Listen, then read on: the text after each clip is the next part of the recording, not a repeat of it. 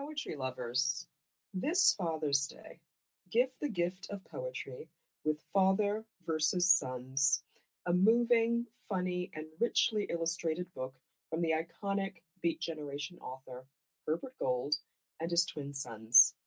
Father versus Sons, a correspondence in poems. This is G.E. Patterson reading The Keeping Room. The Keeping Room for Fr. 1. After the pain of one thing you found another, less sharp.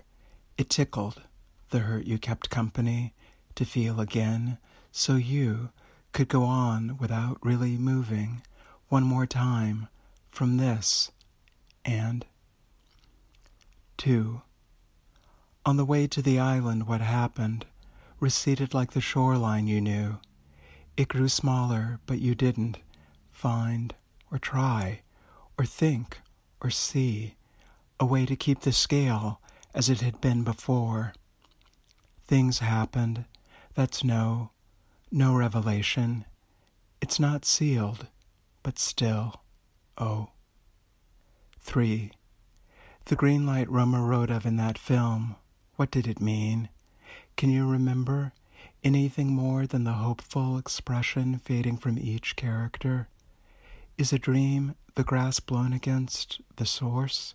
Is it that or that? We wake yet.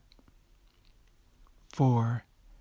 Sisyphean levity, we said, our joy cresting as we turned outside out, ourselves, our happiest moments, in rooms 4 or 5-sided by air and earth and trees.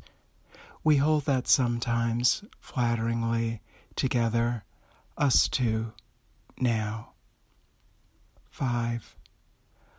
Let's make a prairie, one beautiful thing we will have to remember again. Our agreement to make a way out of what we are given, the uprooting terror of our undoing.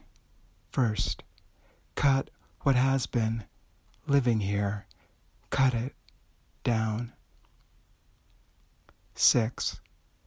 Today everything you love weeps and leans, its metaphoric arms to the ground, pendula, the trees take their shape from their parents. Even the pea shrub sprawls outward and downward. Today's a day for sitting down, yes? Oh. 7. No one has come to tell us what we want to hear is hardly the wondrous thing.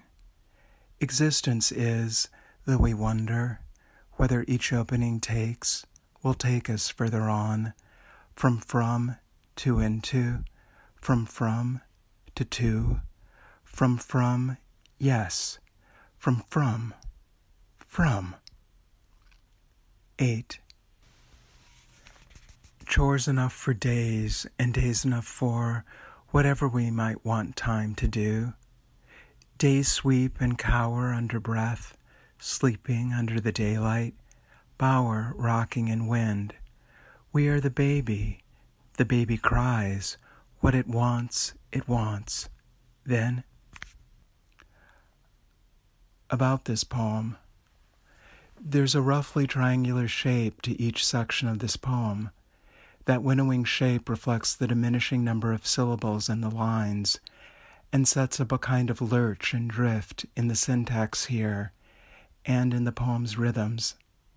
The unsteadiness is a way of conveying the effort of articulating and of understanding ideas of home and personal freedom and ecological concern.